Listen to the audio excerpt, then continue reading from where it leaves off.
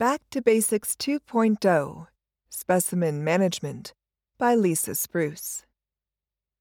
Throughout the perioperative continuum, patients frequently undergo diagnostic testing involving specimen collection of blood and other body fluids and tissue samples.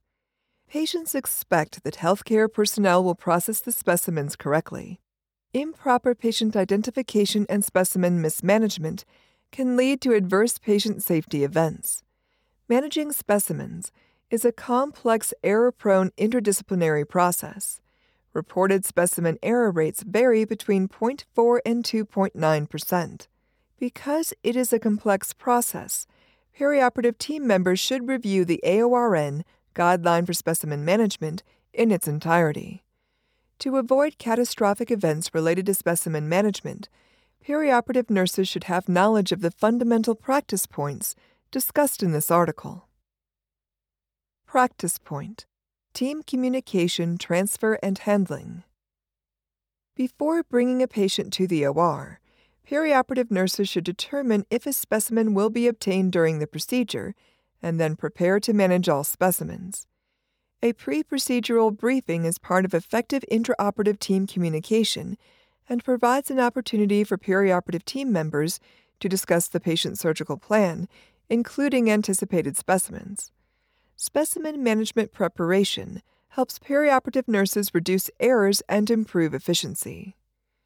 Perioperative team members should share specimen information, for example, name, type, source, and use the readback method when planning for procedures and during the specimen handover process.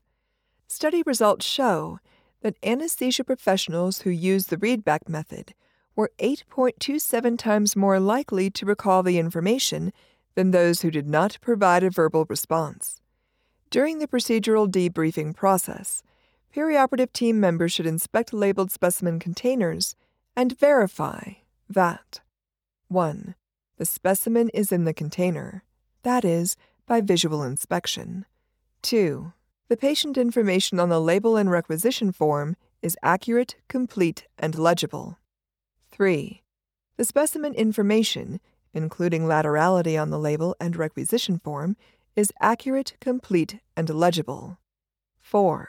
The number and type of specimens, for example, permanent frozen section, is accurate. 5. The indicated preservation solution was used, when applicable. And 6. All pertinent information, for example, documentation of suture tags, is complete. Perioperative personnel should protect the specimens from contamination and damage before transferring them from the sterile field. Measures to protect specimens include 1. Minimizing handling. 2. Protecting tissue from crushing or damage. 3. Keeping the specimen moist. 4. Containing or covering the specimen. 5. Labeling the specimen. And 6. Placing the specimen in a secure location on the sterile field. When surgeons obtain specimens from a patient with a suspected or known surgical site infection, perioperative personnel should handle the specimens with designated instruments that will not be used for any other purpose during the procedure.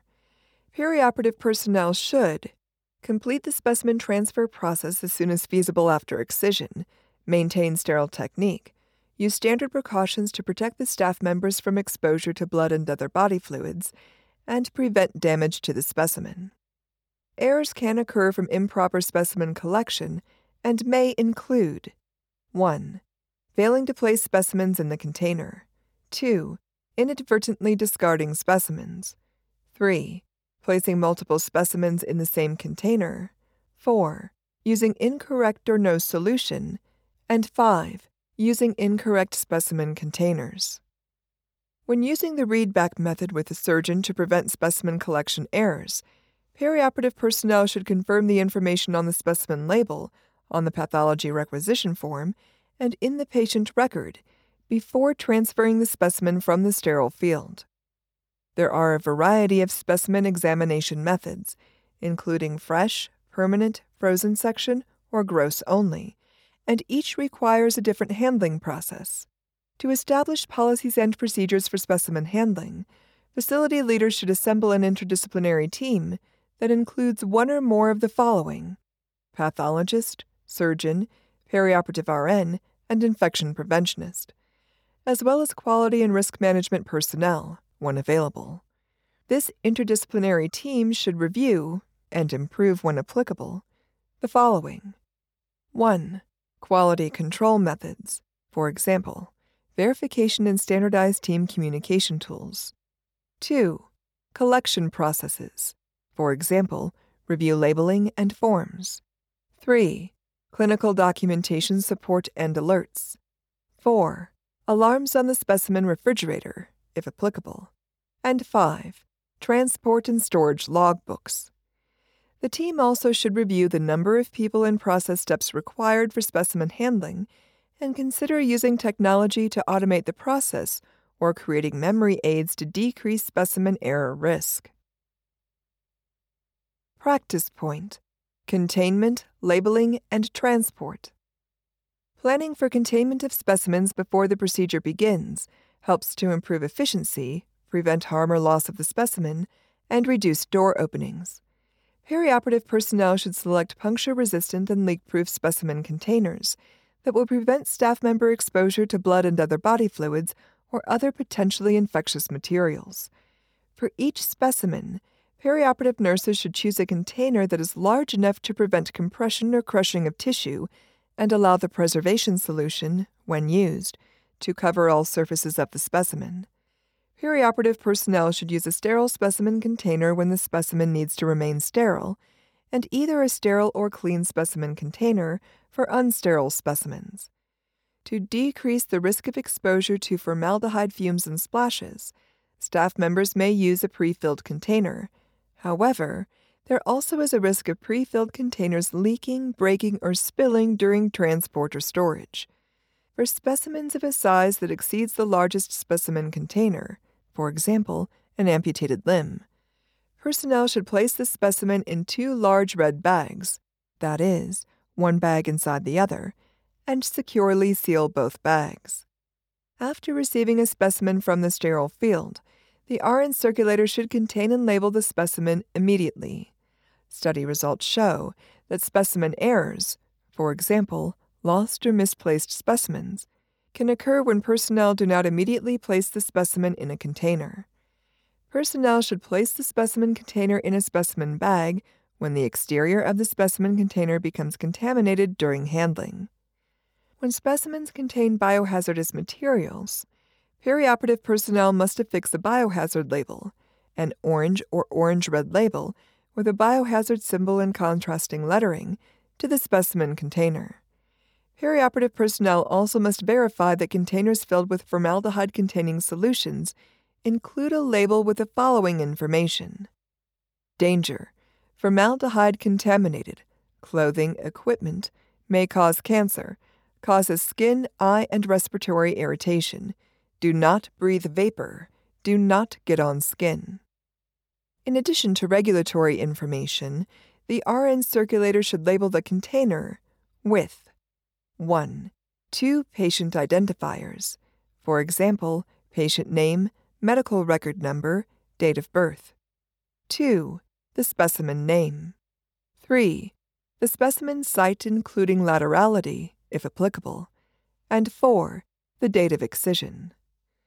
Specimen labeling errors have been reported to comprise 49% of all surgical specimen-related errors. Rather than pre-labeling specimen containers, the RN circulator should label one specimen container at a time when the specimen is transferred from the sterile field. The RN should use dark indelible ink for both the label and the requisition forms, and securely attach the label to the container without overlapping the edges and obscuring the specimen information. Pathology requisition forms should include 1. Patient identifiers, for example, patient name, medical record number, date of birth. 2. Specimen identification, for example, name, source, tissue type, laterality, when applicable. 3. The date and time of specimen collection. And 4. Pathology examination required, for example, gross, frozen section. Additional information, for example, surgeon name, staff member identification, may be included on the pathology requisition forms. The Specimen Management Guideline provides a detailed list of optional information that may be included on the requisition. Perioperative nurses should discard unused patient labels during between-procedure cleaning to prevent inadvertent placement of incorrect labels on a specimen container or requisition form during a subsequent procedure. Interdisciplinary teams should establish standardized processes for specimen transport to reduce variability and the risk of transport errors such as loss, delay, or delivery to the wrong location. When establishing transport processes, the team should remember that the goals of transport include protecting the specimen, promoting specimen identification during the transport process, maintaining patient confidentiality, and protecting healthcare personnel from exposure to infectious materials, biohazards, or chemicals. Specimen errors, for example, delays, lost specimens, lack of required refrigeration, leaking containers, can occur when personnel transport or temporarily store specimens incorrectly.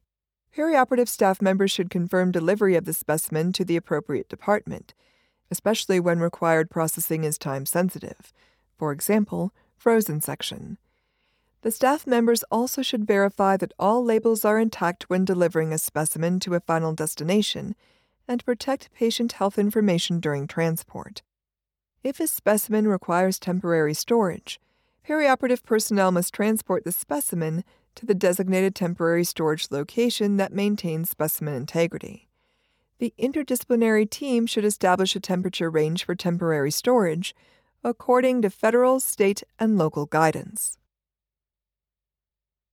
Practice point: preservation. The facility's interdisciplinary team should determine standard methods of preservation, including which preservative solutions will be used, and the volume and ratio of preservative required for effective specimen preservation.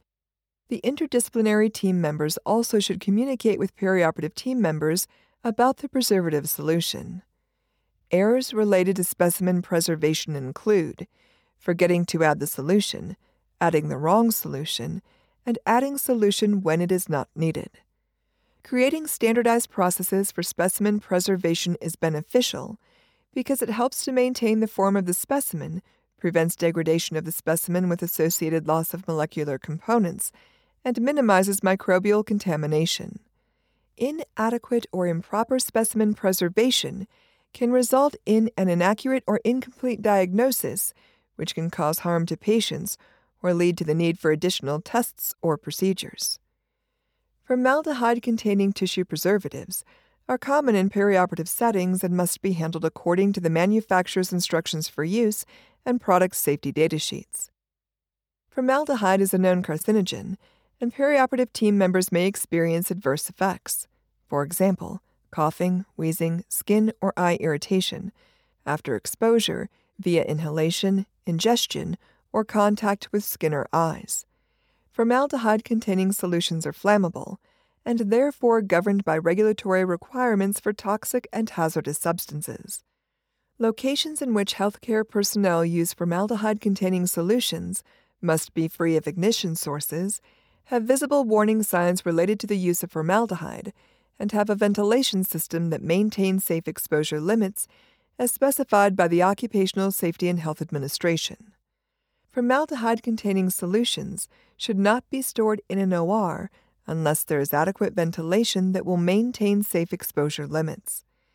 Perioperative nurses and other team members must wear personal protective equipment, including gloves, respiratory protection, impervious clothes and aprons, and chemical splash goggles, based on the risk of exposure to formaldehyde. Healthcare organizations should provide medical surveillance for associated health effects when perioperative team members are exposed to formaldehyde levels in excess of the 8-hour total weighted average of 0.75 parts per million, or the 15-minute short-term exposure limit of 2 parts per million. Healthcare organizational personnel must monitor levels of formaldehyde. 1. When introducing a formaldehyde-containing solution into the storage space. 2. after changing a practice or process for handling or storing formaldehyde-containing solutions. 3. On a periodic basis after introducing formaldehyde-containing solutions. And 4. After a staff member reports a dermal or respiratory exposure to formaldehyde-containing solutions. When placing a specimen into a preservative or chemical solution, the perioperative team member should confirm the preservative with the surgeon and fully immerse the specimen in the preservative solution. Currently, there are no alternative preservation methods that compare to formaldehyde-containing solutions in terms of effectiveness and cost. Therefore, to decrease perioperative team members' risk of exposure, healthcare leaders should work to reduce the amount of formaldehyde-containing solutions used. Conclusion: specimen management is a complex multidisciplinary process that requires planning, clear team communication, and awareness that it is an error-prone process. Errors in specimen collection and handling can lead to patient injury and harm. Reducing the risk of a specimen error, therefore, is an important patient safety concern. All perioperative team members should be detail-oriented and communicate effectively when managing specimens according to applicable regulations, guidelines, and facility policies and procedures. This Back to Basics 2.0 article contains 3 knowledge checks. I will now read the first knowledge check for the practice point, Team Communication, Transfer, and Handling. Mr. K is a healthy 45-year-old patient with no comorbidities who is undergoing removal of a suspicious lump from his left leg. Ariana, his assigned RN circulator, completes the preoperative assessment and confirms the procedure with the patient. She informs him that the team will send the specimen to the pathology department for examination. Adriana planned for specimen management when preparing the OR, and the surgical team discussed it during a preoperative briefing session. Adriana and Elena, the anesthesia professional, transport Mr. K to the OR, where he meets Quincy, the surgical technologist, and Dr. N, the surgeon. After Elena administers the sedative and Dr. N injects the local anesthetic, the surgery begins. Dr. N removes the suspicious lump from Mr. K's leg and places it on the Mayo stand. Quincy immediately transfers the specimen to the back table and returns to the Mayo stand to hand Dr. N the necessary instruments as the procedure continues. Near the end of the procedure, Adriana verifies the specimen label and pathology requisition form with Dr. N using the readback method. She also confirms the patient identification information using Mr. K's electronic health record. Dr. N finishes the procedure, and Adriana and Elena transport Mr. K to the post-anesthesia care unit. As Quincy completes his post-procedure tasks, that is, organizing instruments, discarding waste, he uses a pair of forceps to transfer the specimen to the designated container and places the container on Adriana's desk.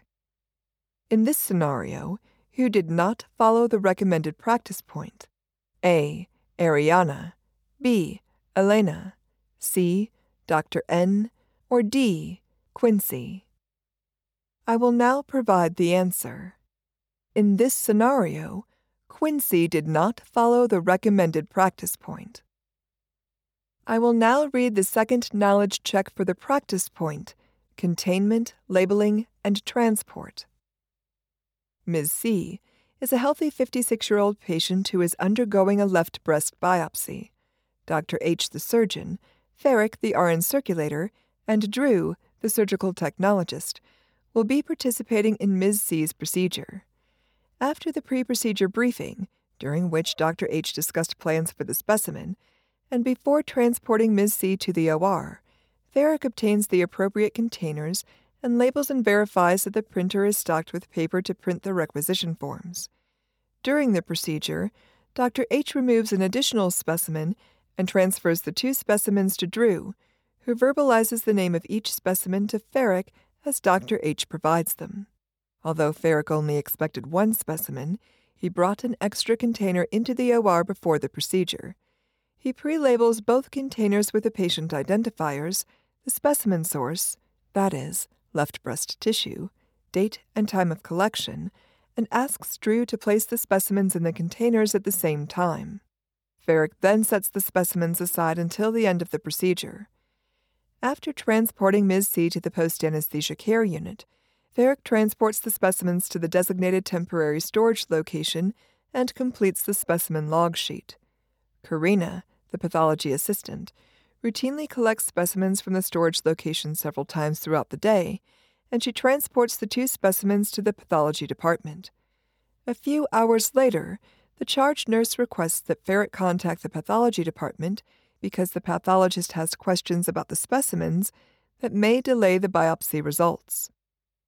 In this scenario, who did not follow the recommended practice point? A. Karina, B. Ferrick, C. Drew, or D. Dr. H. I will now provide the answer. In this scenario, Ferrick did not follow the recommended practice point. I will now read the third and final knowledge check for the practice point, preservation. At the beginning of the day, Charlene, an RN circulator, stocked the OR with a variety of specimen containers according to department protocol. During the preoperative briefing for a midday procedure, Charlene and Greta, a surgical technologist, learn that Dr. E will obtain a biopsy specimen requiring frozen section examination. Charlene verifies that there is an appropriately sized empty container for the biopsy in the OR that she stocked earlier that morning. She transports the patient to the OR, positions the patient on the OR bed, and preps the surgical site, after the anesthesia professional administers the sedatives.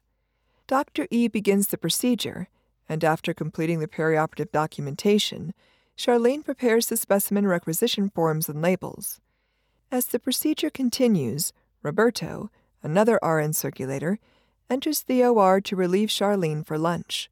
Charlene completes the handover report and includes the information about the anticipated biopsy specimens for frozen section. While Charlene is at lunch, Dr. E removes the specimen from the patient and passes it to Greta. Roberto accesses the fireproof cabinet and obtains a preservation-filled container and presents it to the sterile field for Greta to place the specimen. He then transports the specimen to the pathology laboratory and signs it in according to protocol. Roberto returns to the OR and finds that Charlene has returned from lunch. He continues to his next assignment. A few minutes later, Charlene receives a phone call from Ruiz, the pathology technician, who states that when he began to prepare the specimen for the frozen section examination, he observed the specimen was in a preservative solution, and therefore, the requested examination would not be possible. In this scenario, who did not follow the recommended practice point? A. Charlene, B. Ruiz, C. Roberto, or D. Dr. E. I will now provide the answer. In this scenario, Roberto did not follow the recommended practice point.